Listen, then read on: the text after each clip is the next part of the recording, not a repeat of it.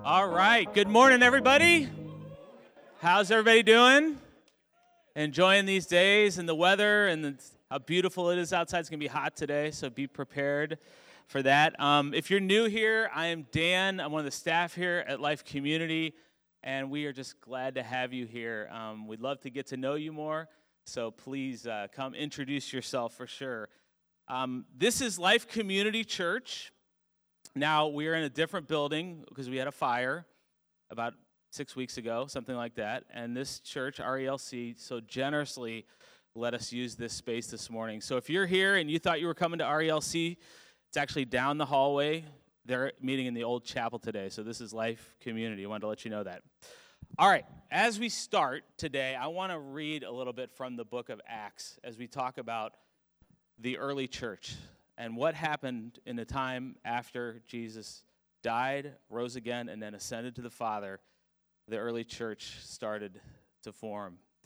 And this is what we read early on about that group of believers in Acts 2:42. I'm going to read from the Message today, the translation of the Message. It says, "They committed themselves to the teaching of the apostles. They committed themselves to life together. They committed themselves to the common meal and to the prayers. Everyone around was in awe. All those wonders and signs done through the apostles. And all the believers lived in wonderful harmony, holding everything in common. They sold whatever they owned, and they pooled their resources so that each person's need was met.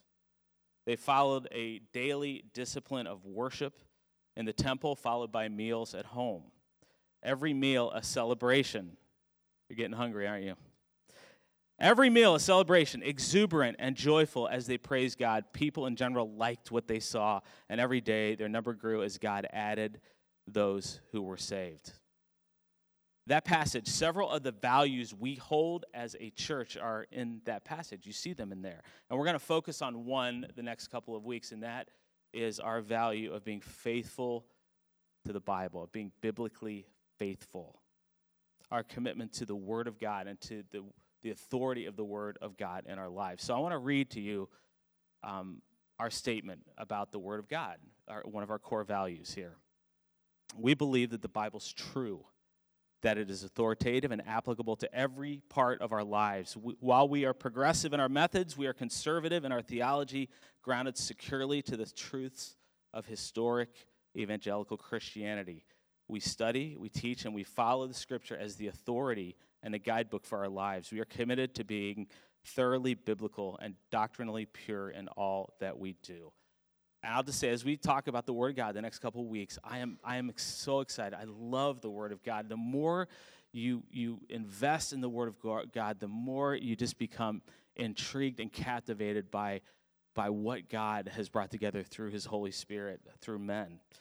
So I'm excited to dive into it. It's worth uncovering the Word of God. It's worth pursuing, and it absolutely speaks into our lives today. And we've got to pursue it with great humility as we come to the Word of God. So I'm just thankful for God. We take for granted we have such immediate access to the Word of God now on our phones and with Bibles too. It's amazing to live in a place where we have that. So I'm just going to thank God for that today, and we're going to worship in a second together. But just join me just in centering your hearts on God today. God, we come, the only reason we're here is because of your Son and what He's done for us. He's provided a way for us to know you, to be made right with you, and we come in His name today. And we are so grateful and thankful that you have not left us without the words that you have spoken.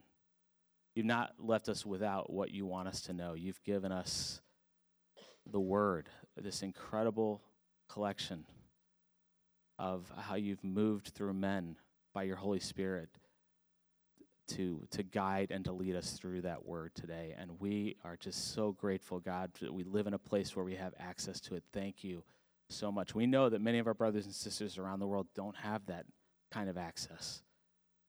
So we pray for them this morning, and we're just grateful and thankful for what we have. We don't want to take it for granted. And as we turn to you now, and as we worship, we declare some things, God, that you are the one true God. And you are the God who has made a way for us to know you through Christ, and we want to worship you for that, God, that you are a faithful, true, perfect, holy, set-apart God who loves us.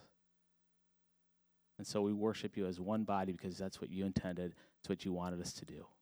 And everybody said? Okay. You can go ahead and stand up. I'll turn it over to Brett. In Philippians, Paul says this, "And being found in appearance as a man, he humbled himself by becoming obedient to death, even death on a cross. Therefore God exalted him to the highest place and gave him the name that is above every name, that at the name of Jesus every knee should bow in heaven and on earth and under the earth, and every tongue acknowledge that Jesus Christ is Lord, to the glory of God the Father." That's our prayer this morning, Lord. We're singing all the glory to you, all the glory, all the honor and praise for what you've done, for who you are, Father. We love you and we praise you. As in your name we pray, amen. You all can have a seat.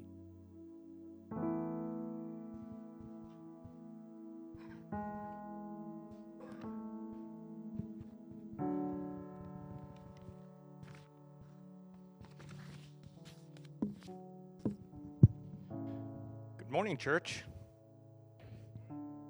That was a good response. I was not expecting that. My name is Sean Lobb, and it is so awesome to be with you here today, just worshiping and in the presence of a great God.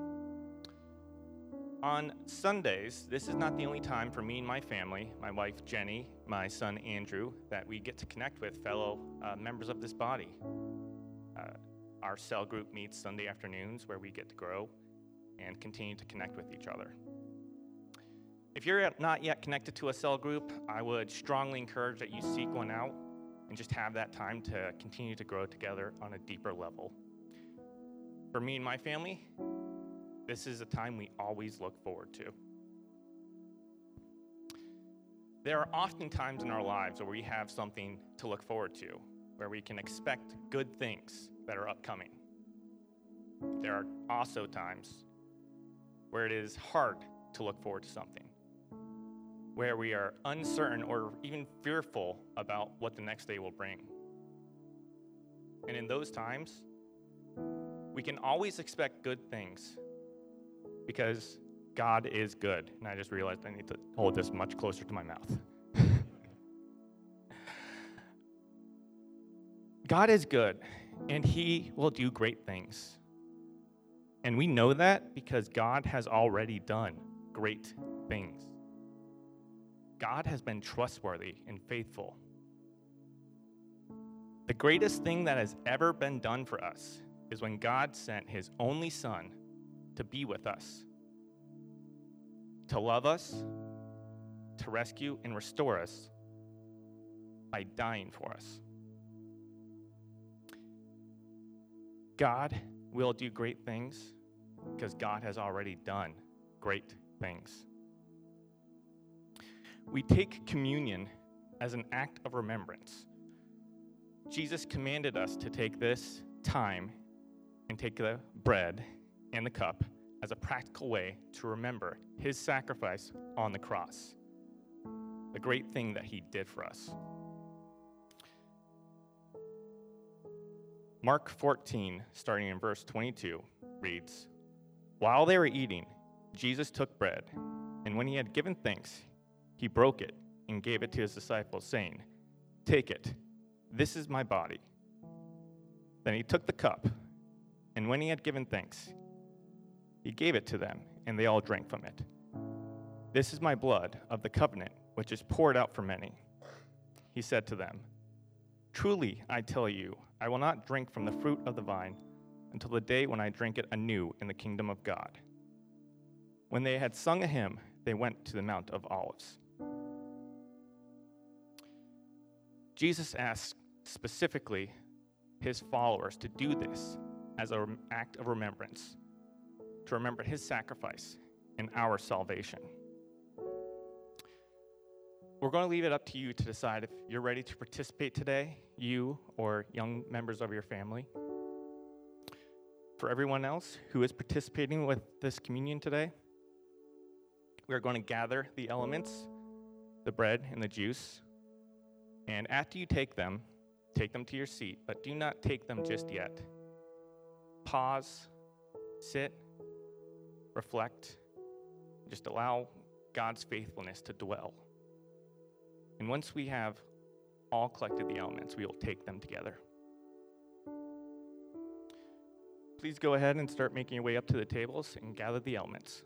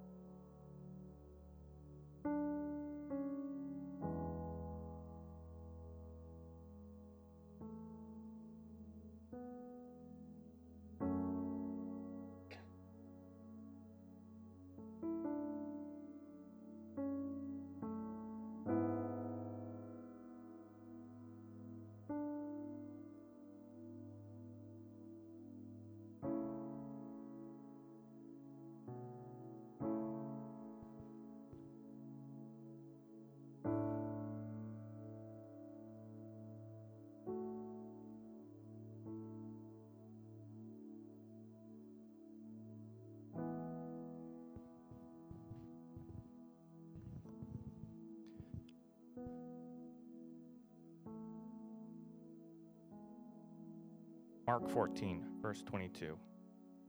While they were eating, Jesus took the bread, and when he had given thanks, he broke it and gave it to his disciples, saying, "Take it. This is my body.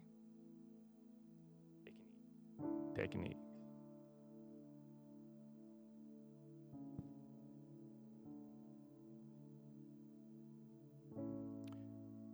Verse 23.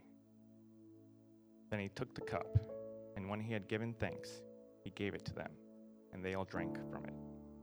This is the blood of the covenant, which is poured out for many.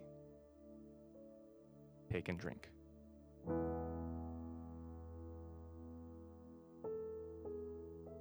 Let's pray.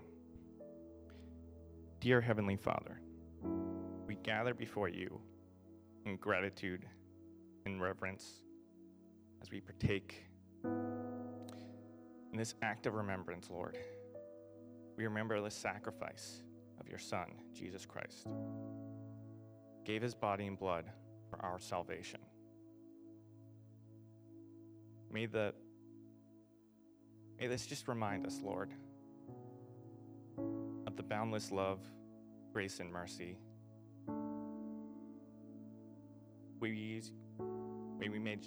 may we just grow closer to you, Lord, and one another,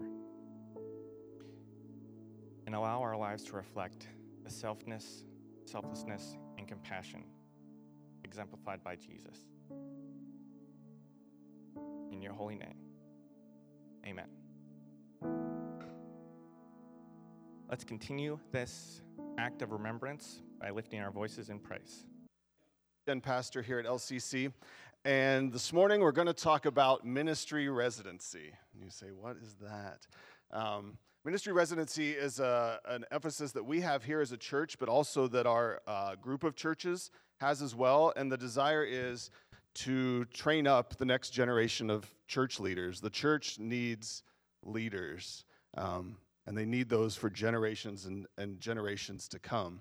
And we feel like we are in a good space to be able to come alongside those who are considering and thinking about and planning on going into full-time ministry, and to just come alongside them and give them some opportunities for some practical and experiential learning. I think there's plenty of good, let's say this. All the caveats are kicking in. There are good Bible colleges. There are good seminaries.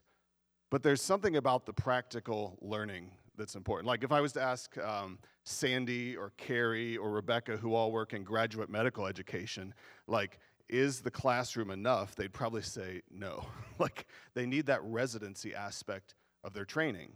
And I think there's things about church leadership that are the same way. You need the book learning, you need the classroom learning, but you need the, like, how does this actually play out in real life aspects too. So, why are we talking about all that? Because our newest ministry resident started on Tuesday of this week, and I want to introduce him to you this morning. So, Chris, will you come on up here for a second?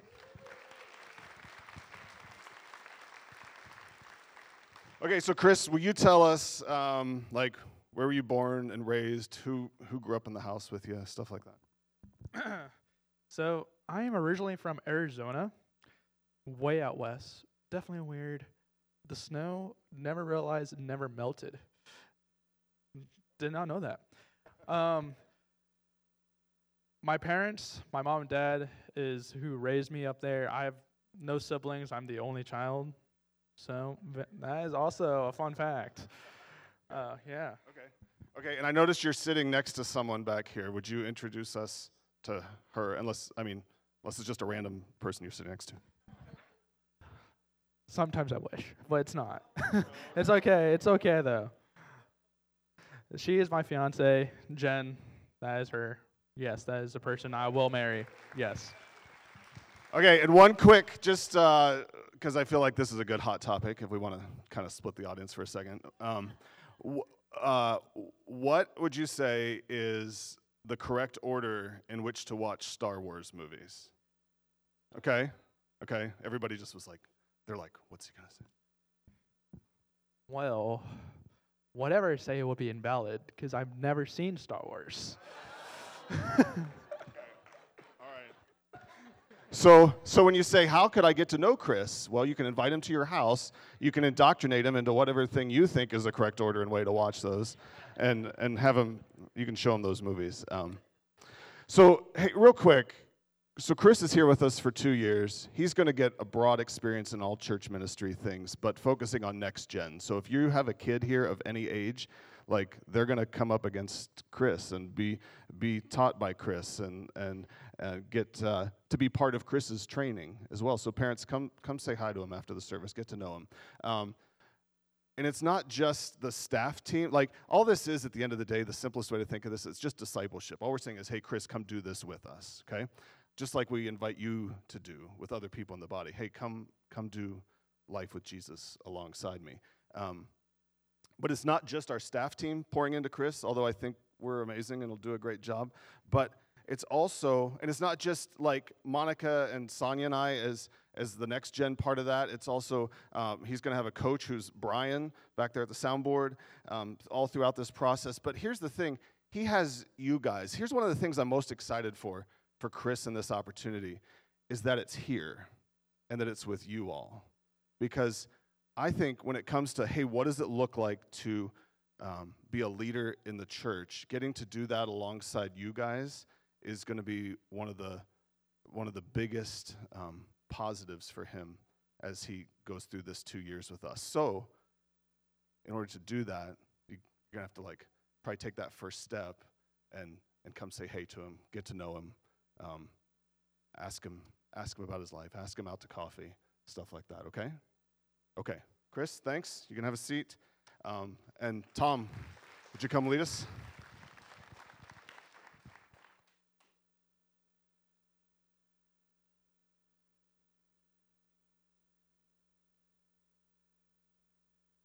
On a regular basis, I think, man, I wish there were more residency programs when I was leaving college and entering into ministry.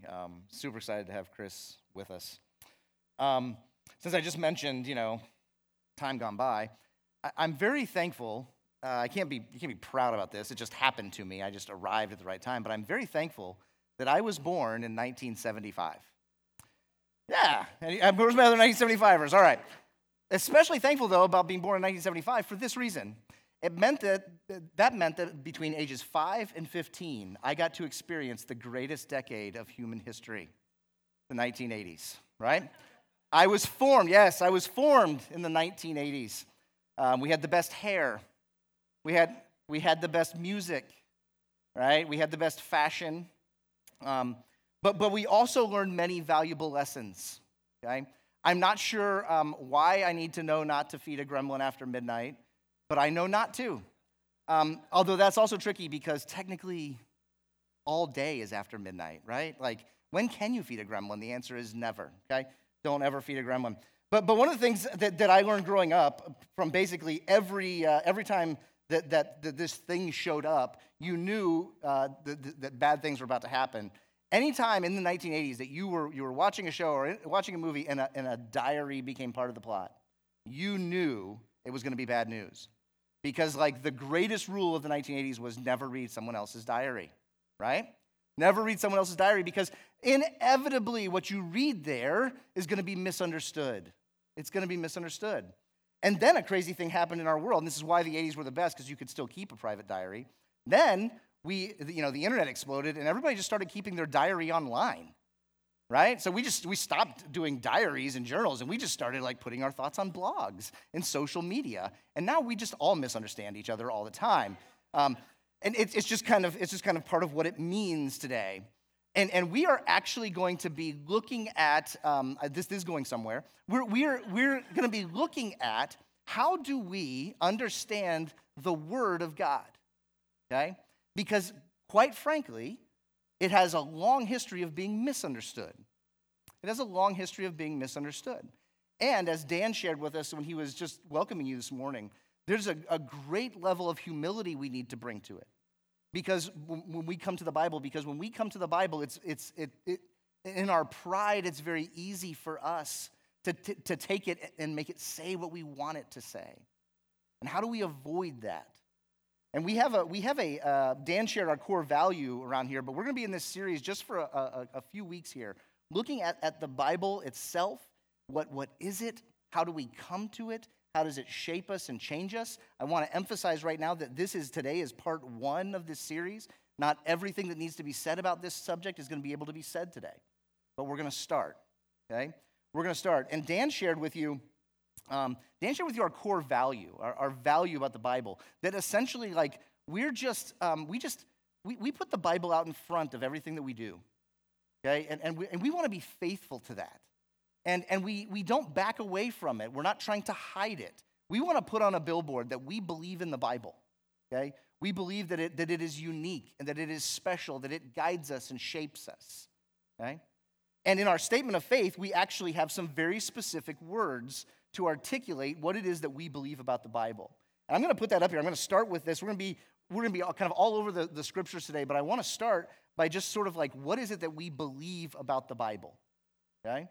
And it says this, we say this, we believe the original texts of the 66 books of the Old and New Testaments, historically accepted by the church as the Holy Scriptures, are God-breathed.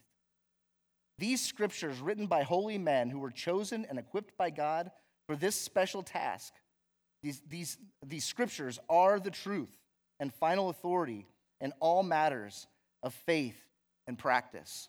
We believe that statement. We believe what it says. We believe it so much that we've shaped not just our church around it, but as individuals, our lives around the scriptures. We believe it to be true. But that statement says a lot.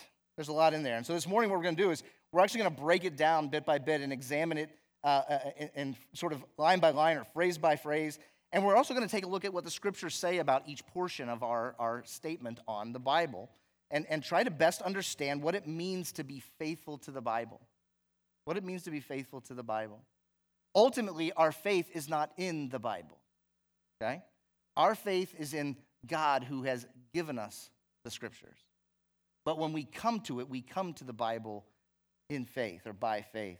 And so we just want to take this, like I said, bit by bit, and then hopefully at the end sort of try to make some practical moments, okay, of what do we do next. So the first thing that statement says is this. We believe the original texts of the 66 books of the Old and New Testament, historically accepted by the church as the Holy Scriptures, okay? So it says several things there that but right off the bat it says we believe the original texts, okay? Original text. Now, that's common theological speak for saying like what we recognize that what we hold in our hands today is not the original version of what God gave to us. Okay? Plain and simple. It is, if you're reading it, no matter what language you're reading it, unless someone in the room has got some Greek or Hebrew text in front of them, what you're holding is invariably a translation. Okay? It has moved from one language to another. It's moved from what there's no way around it, what were once like living languages but are now dead languages, into the language that we can understand it, the language that we read it in. We get that. Okay? And so that means that when we come to this, we don't believe that our translations of the Bible are in and of themselves perfect. Okay? That the work of translation is the work of humans, and all humans are marked by sin, and no matter how much work we put into it, okay, something's going to be missed and lost, and we kind of raise our hands and go like, that's, at this stage of the discussion, that's okay. That's okay. What we believe is that as it was originally given, okay, those are the Holy Scriptures, okay? And with that, it says here very clearly the 66 books of the Old and New Testaments. Our Bible divided into the Old Testament, or the scriptures given in anticipation of Christ, Jesus the Messiah, and then the New Testament, those writings that were done in the first century around the life of Jesus that today shape and form the church of God through Christ. Okay? The Old and New Testament. And essentially what we're saying there is we have the whole thing. Okay? That when you pick up your Bible, what we believe, and I think these are really fascinating studies, but I'm not going to bore you with them today. But I think it's really amazing the way that the books that we read today came together in the form that they came together. I believe it to be so fascinating and amazing that it's miraculous. And the miracle worker is God himself. I believe that God saw to it that we have the Bible that we have today because it tells us everything we need to know about him. Everything we need to know in order to have a relationship with him. Okay? And then it goes on to say that these were historically accepted by the church as the Holy Scriptures. That accepted can be sort of a loaded term, but believe this, that God used the church of Jesus Christ was the agent that God used in order to see to it that the Scriptures were preserved for us. Okay? So, that first couple lines there in this simply says this. We have a good and faithful Bible in front of us. It's the same Bible that the earliest Christians would have read. We're not missing anything. the latest news special that tries to convince you that there's missing books of the Bible, that if you really want to have the true story or the truer story, you need these other books. That's not the case, okay? That the 66 books of the Bible that we have in front of us, this is the Bible that God intended for us. This is his word to us, right? And the Bible itself gives us a little bit of insight into what's going on. Take a look at the book of Hebrews, and feel free to shuffle around here with me. 2 Peter will land there for the longest period of time, but we're going to look at several passages. The book of Hebrews begins with this statement, okay, this idea. It says, long ago at many times and in many ways, God spoke to our fathers by the prophets. But in these last days, he has spoken to us by his Son, whom he appointed the heir of all things, through whom also he created the world. Okay, there's packed into these two little verses, there's a lot of theology, but this is the idea. Okay, the author of Hebrews, writing smack dab in the middle of the first century, just a few years after the life of Christ, the author of Hebrews says this: in the past, God spoke to a lot of different people in a lot of different ways. He used a lot of different things to get his point across. And then verse 2 starts with that big but, right? But in these last days, that not last in the sense of like the last of human history, but the last in the sense of like the last days that God is revealing himself in this way to mankind, in these last days, he's spoken to us through his Son, through Jesus. And so the purpose of all that came before this was to get to Jesus. And now that Jesus is on the scene and we have a good and faithful and accurate and trustworthy record of who he is and what he's done for us, that's the end. He's spoken finally. Okay? He's spoken finally.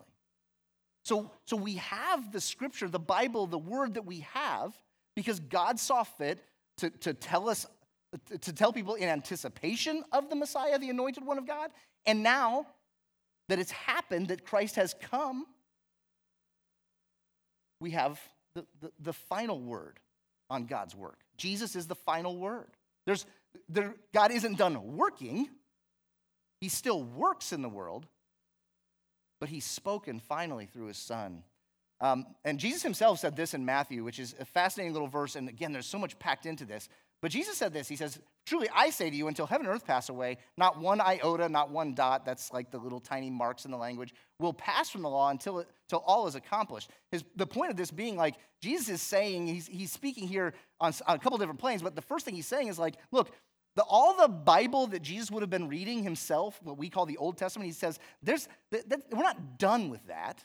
It's still God's word. It's not going to pass away. It's still valid. It's still true. It's still good. We still benefit from it. It still gives us good and reliable ways of understanding who God is so that we can see him more clearly. So the purpose of the scripture is a purpose that's now complete. It's to see Jesus plainly. But as Jesus himself says, okay? As Jesus himself says, the Bible's not going anywhere. The Bible's not going anywhere. We have it intact, in place for all time. Okay? So there's these texts. That's the first couple lines of our statement of faith, our statement of faith when it comes to the Bible. We have these texts, and then it says this. It says, they are God-breathed. These texts are God-breathed. Okay? Are God-breathed. I think actually our Spanish brothers and sisters here, Spanish-speaking brothers and sisters get a little better word. They're inspired. Okay? I like that a little better, even though maybe it's not exactly the same, but they're inspired. They're God-breathed. Okay?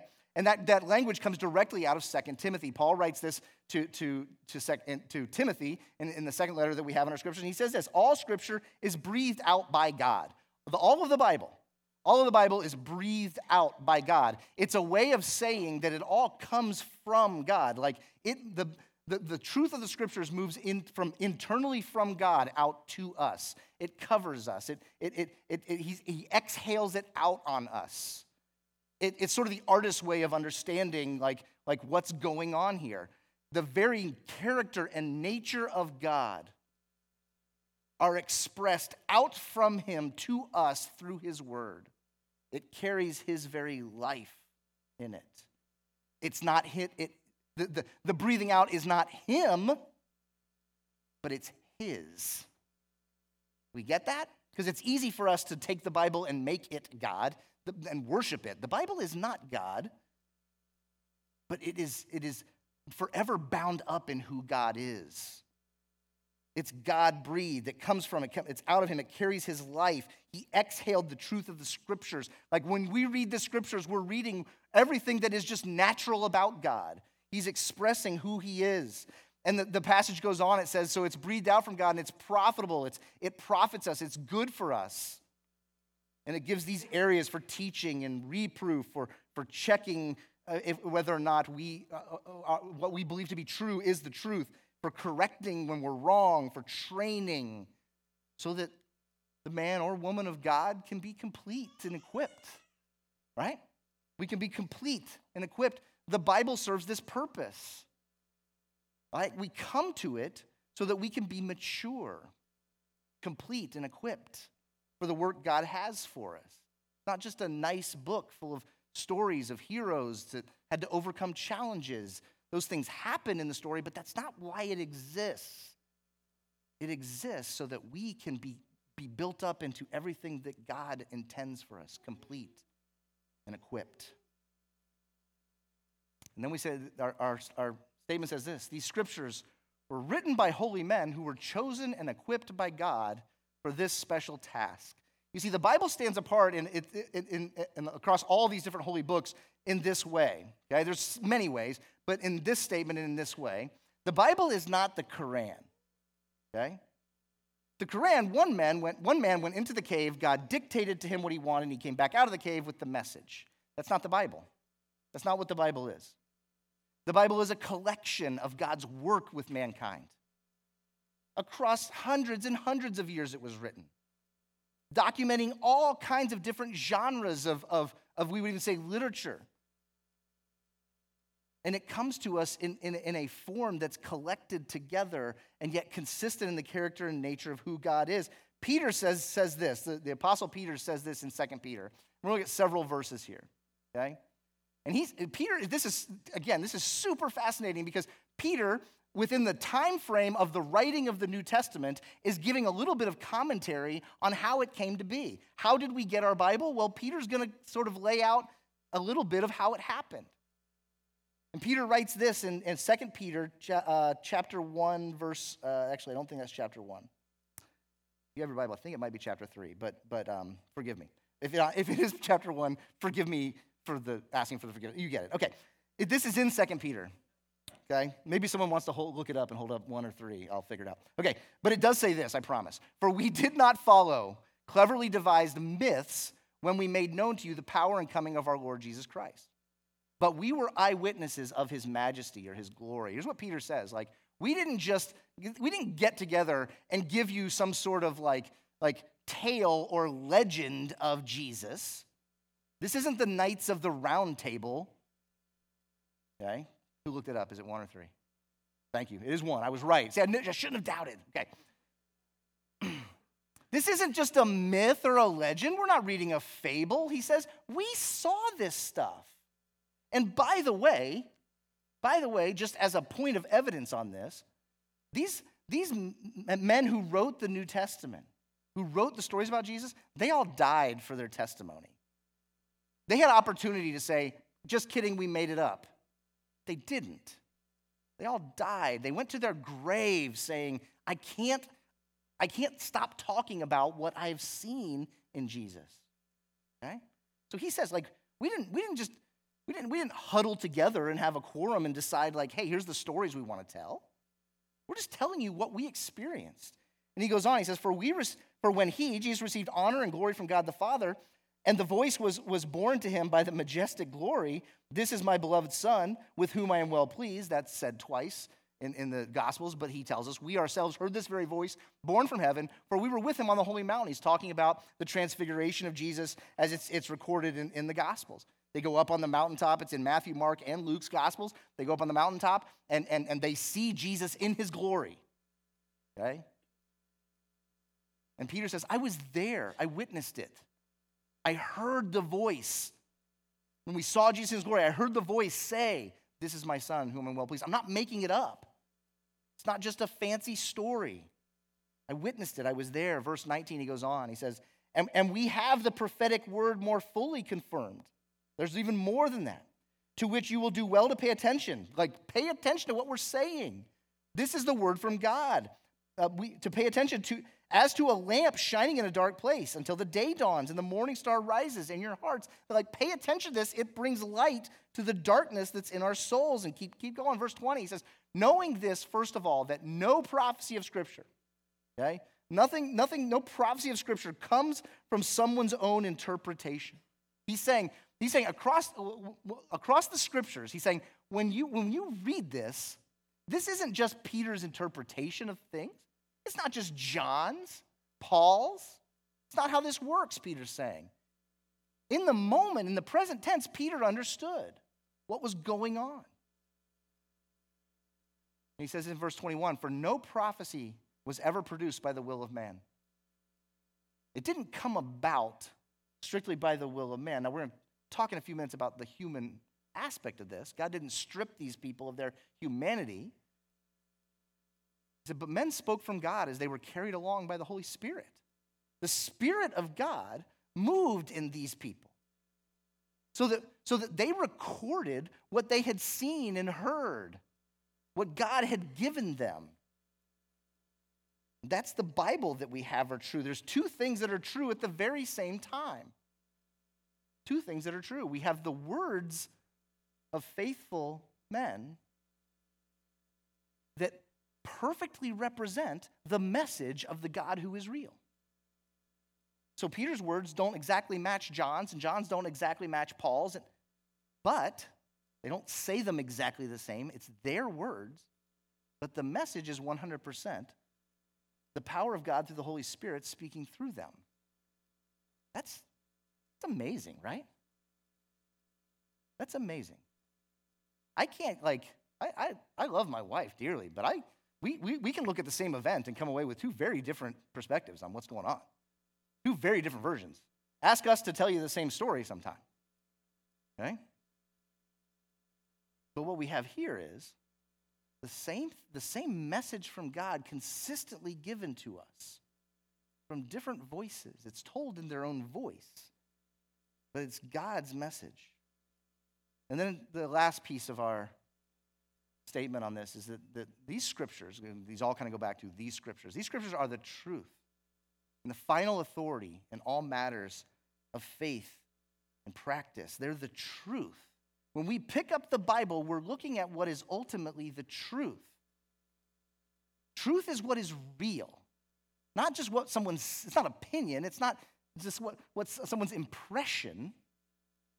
It's what ultimately is real. That's what we believe about the Bible.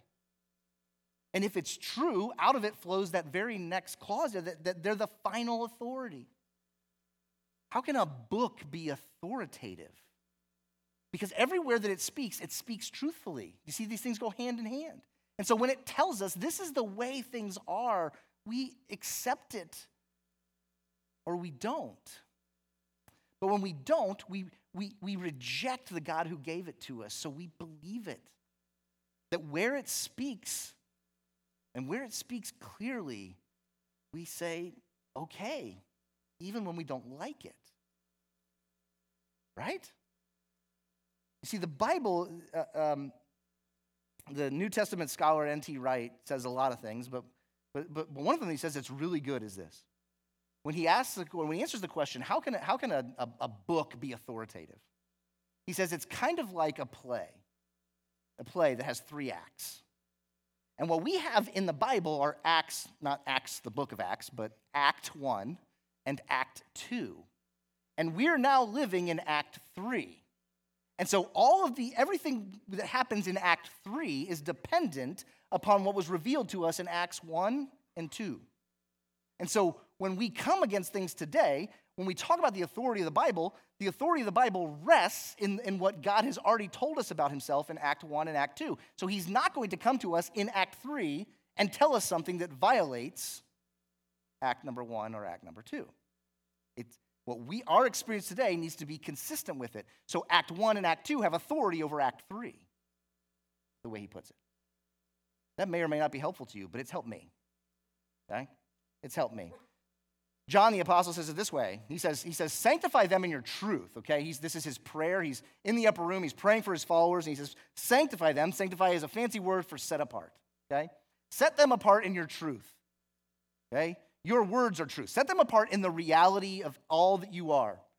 Because in your word, it's truth and word are kind of similar words. It's almost like he says, sanctify them or set them apart in the truth. Your truth is truth. Okay, it's a little bit what it says. The translators gave us word there as a way of differentiating. But he's saying like all the truth that we live is revealed to us in your words. God, Father, Jesus would say in verse 18, he says, as you sent me into the world, so I have sent them into the world. So get this, God has revealed himself to us. Now set him apart. And as Jesus was sent into the world, his followers are sent into the world. Okay? He says, and for their sake, I consecrate myself. I set myself apart that they may also be set apart in the truth. This idea that the Bible tells us what the truth is essential and pivotal to following Jesus, to knowing him, to walking in his ways. We cannot be a follower of Christ and not honor the scriptures. We become something else. We become some other version. Okay, now I'm going to do my best to illustrate all this. Okay? I'm going to do my best. In the beginning, I'm going to go back that far. In the beginning, God creates the world, right? He makes it. But he didn't just stop with there are versions of faith, kind of, that say God threw it out there and then he just let it go. It's doing its own thing now. We don't believe that. We don't believe that from the scriptures. We don't believe it from just our lived experience, okay? Because we know early on, God calls a people to himself. That's a really small picture. You can't see it. It's just people, okay? God calls a people to himself. Amongst all the people of the world, he selects a family, and that family becomes a nation. And then God intervenes at times where that's parting of water. There's miracles. God steps in and he does things that violate the laws of nature. He intervenes. This is what God does, okay? And ultimately, God steps into the world in the form of Jesus, right? The Father sends the Son. The Son, empowered by the Spirit, lives and dies, but is raised to life again. God did this. He's moved in the world. And all along, this came from a top-notch art department, okay? All along, people were watching what God was doing in the world. They saw what God was doing. I don't know why he's frowning. I didn't have more time to find a smiling one. But God, he's thinking. Yes, he's thinking. He's contemplating. Okay, so he sees the work of God. Okay, people saw what God was doing in the world, and they wrote it. That's not complicated, right? Except there's something a little bit different about this, because what I've described here would just be a historian, right? A historian. They lived it, they experienced it, and so there's this other thing where God moved in these people.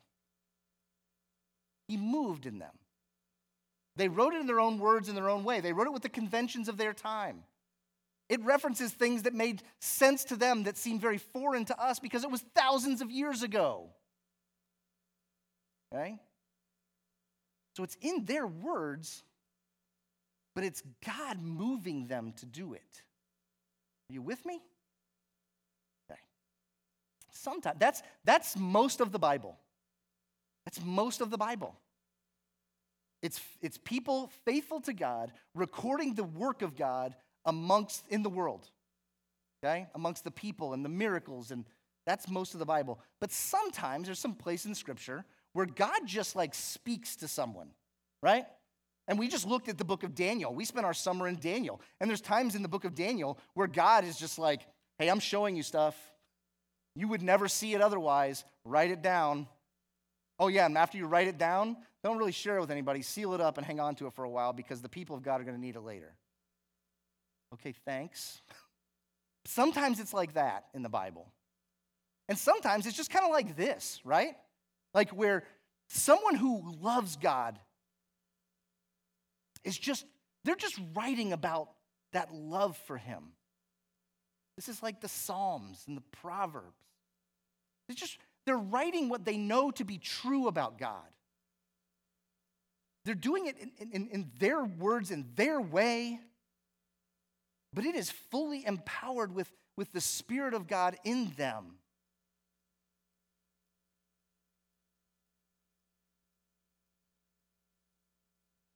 And so today, all of that together, today, we have these 66 books of the Bible. They've come to us pretty simply through means that we could look at from the outside and just say, well, that's just humans writing stuff down.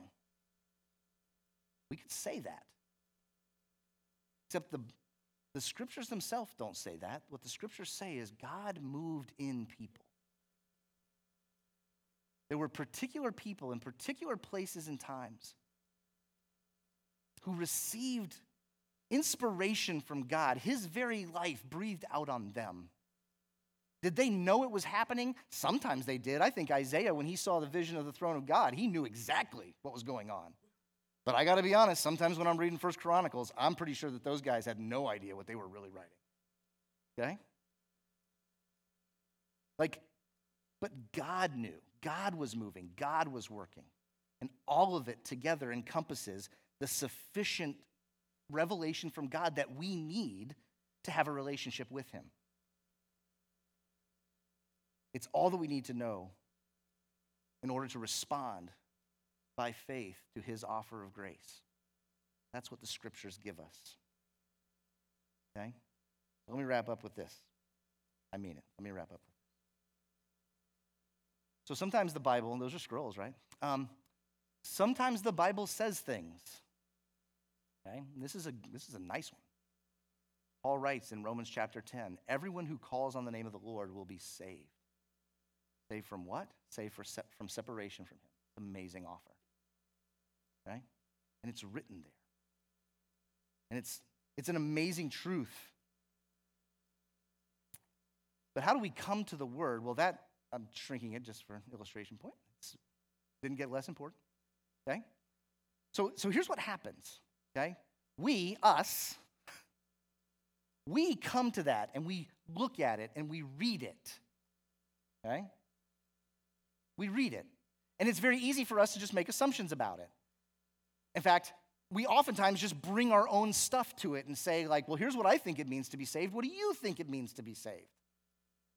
And we might have a happy accident where your stuff that you think about it and my stuff that I think about it come together into sort of like a soup of something that might be kind of true. Okay? But there's this other thing at work, and it's the Spirit of God himself that's overlaid on us. I didn't want to make it too messy, but you get the point. It's overlaid on us. When we come to the scriptures by faith, trying to discover and discern who God is, the Spirit of God miraculously and amazingly moves in us in ways that, quite frankly, would baffle the scholar who's trying to look at it with objectivity. This process is not subject to the measurements of scientific analysis. It's a matter of faith. That when we take the Word of God in our hands and we open it and look at it, we believe that God the Spirit himself shines light in our thinking,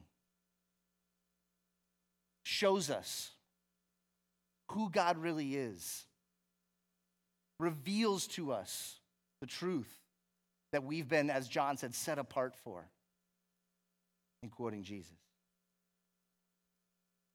But that truth also is a bit nuanced, because here's the deal. Don't forget in the midst of that, because it's also very, very easy for us to come to the scriptures bringing our own set of eyes to it.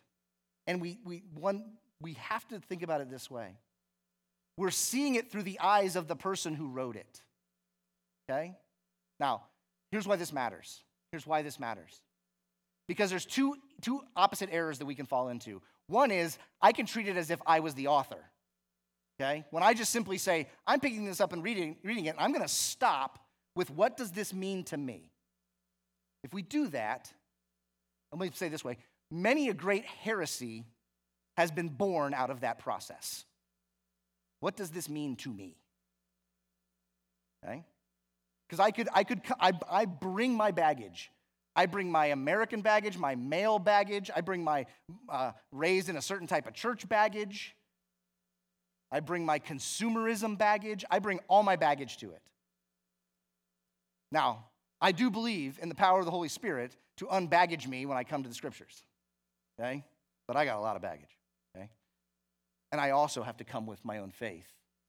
But I'm still a corrupted sinner who is awaiting the fulfillment of God's promise to make me completely whole and to see him without all that sin. So there's something more to it if I just do that. The other option that we have is to try to step back and see it completely objectively, to remove ourselves from it altogether.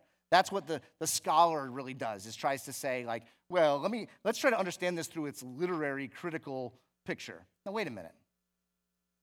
That's not what this is. Okay? That's not what this is. This is the work of a person moved by God for the purpose of showing us who God is. So when we look at it, we ought to be asking, what was their perspective?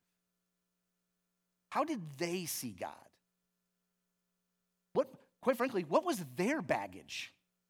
Because understanding their baggage is going to help us understand why they describe God the way that they do. Okay? It's possible for us to, A, remove God from this altogether and just make it human. It's not that. It's also possible for us to remove the humanity out of it and say that it's just something else. It's some ethereal book handed down dictate. It's not that either.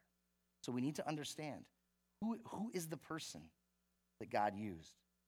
Let's read it again one more time. We believe the original texts of the 66 books of the Old and New Testaments, historically accepted by the church as the Holy Scriptures, are God-breathed. They're inspired. These scriptures, written by holy men who were chosen and equipped by God for this special task, are the truth and final authority in all matters of faith and practice. Last one. Ready? So what do? Well, read it. Okay? Read the Bible. If we're not reading it, if we throw our hands up and go like, I guarantee we're not seeing God clearly. Secondly, prayerfully read the Bible. Like, don't just read it. Invite the Holy Spirit into our reading of the Bible. Ask him to show us what is true. Third thing, but prayerfully read the Bible with other followers of Christ. That is one of the tool most readily available to us, apart from the Holy Spirit, in order to help us see what the Scriptures are saying. Fourth, prayerfully study the Bible. Go beyond simply reading and study it. Try to understand. Try to understand it. Ask the questions so we can read it faithfully. Faithfully meaning, what is it that God revealed to the person he revealed it to? We have to come to terms with a reality, and it is that the Bible was written for us, but not to us. It was written, given to someone else. God makes it meaningful for us through the power of inspiration. But it wasn't originally written to me, a 21st century American. I need to study it to get a little bit more. And then finally, prayerfully and faithfully study the Bible with other followers of Christ. Okay? Now, not all of those at once, but here's what I'm asking you to do. I'm going to pray here in just a second. We'll get the band up for a closing song. I'm going to pray for us in just a second. And here's the thing. Sometimes we have, this is not one of those like heart-rousing things. This is just hey, what are we doing with the Bible? What are we doing with it? Because what we do with it reveals what we believe to be true about it. Right? If I say I believe in God and his word, but I never pick it up and actually examine it, do I really believe in God and his word? Or am I just inventing a God that I sort of like and going from there?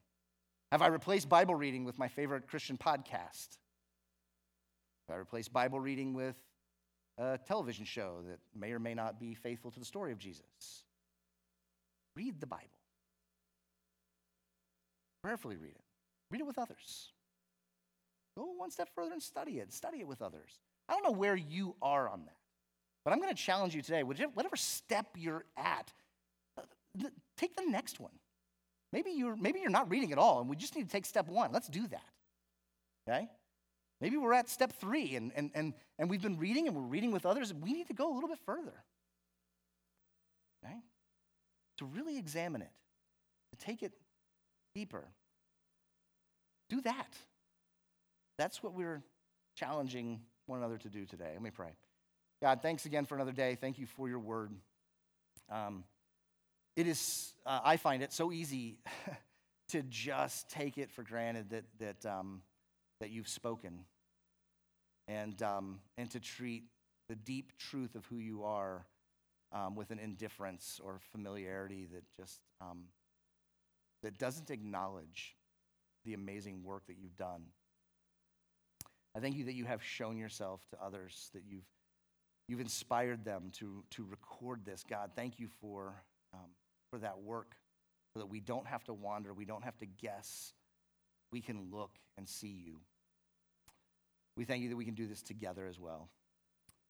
We pray all of this in Christ's name. Amen. Thanks, guys. You can have a seat for a moment. Man, it's really good to. We hope that as a result of this series, you move deeper into just your love for the Word of God and for who it points to. So, no need to stack the chairs today when we leave. Let me give you a quick update on the building at 4400, and then I'm going to pray over one of our groups, small group families in a second. So we're at a pause right now. We're waiting for things to pick up here, waiting for the approval of actually demoing the back section of the building, the back third of the building. To put it simply, last week there were tests done on the structural integrity of the building, the rest of the building, minus the warehouse, to see how it would be affected if we took off the back of the building. Those tests came back. They determined that there's additional bracing needed in the front part of the building for occupancy. So we're waiting to hear back on that. So it's like one thing happens, and then you don't know where things are going to go. You think it's going one way, and then it goes another way. This is going to be a journey that way. But we're going to meet tomorrow afternoon to get more information on that. So just pray. Pray for God's timing in this. Pray for if things can move forward. We'd obviously love to move back, but it's in His timing.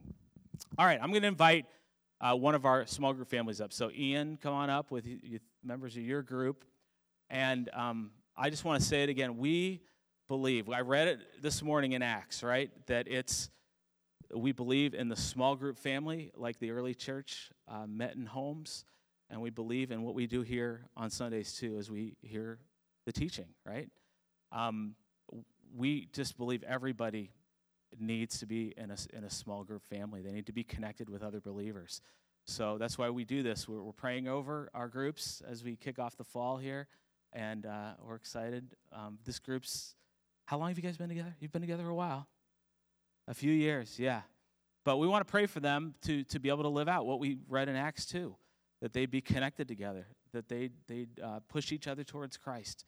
So I'm going to pray for them. What you guys meet after church, right? So, yeah. So if you want to find out more information, you're interested, you can come up afterwards and talk to any of them, and they'll tell you. So let me pray for Ian as a leader, and pray for the rest of the group too. God, we're just so thankful for what you've set up in the church, and so thankful for each of our small group families and the way you work.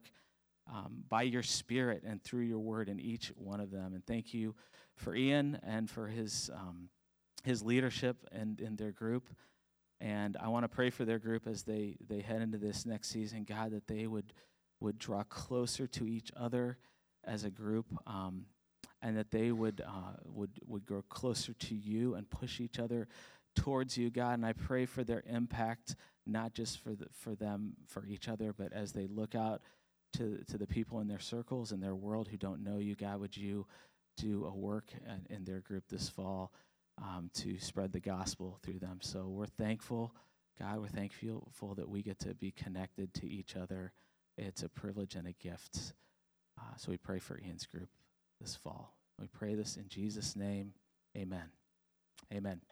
Okay, so if you want to find out more, come up and talk to Ian or any one of these people. But we hope you have a great week and spend time with the Lord. Get into His Word this week. Have a great week.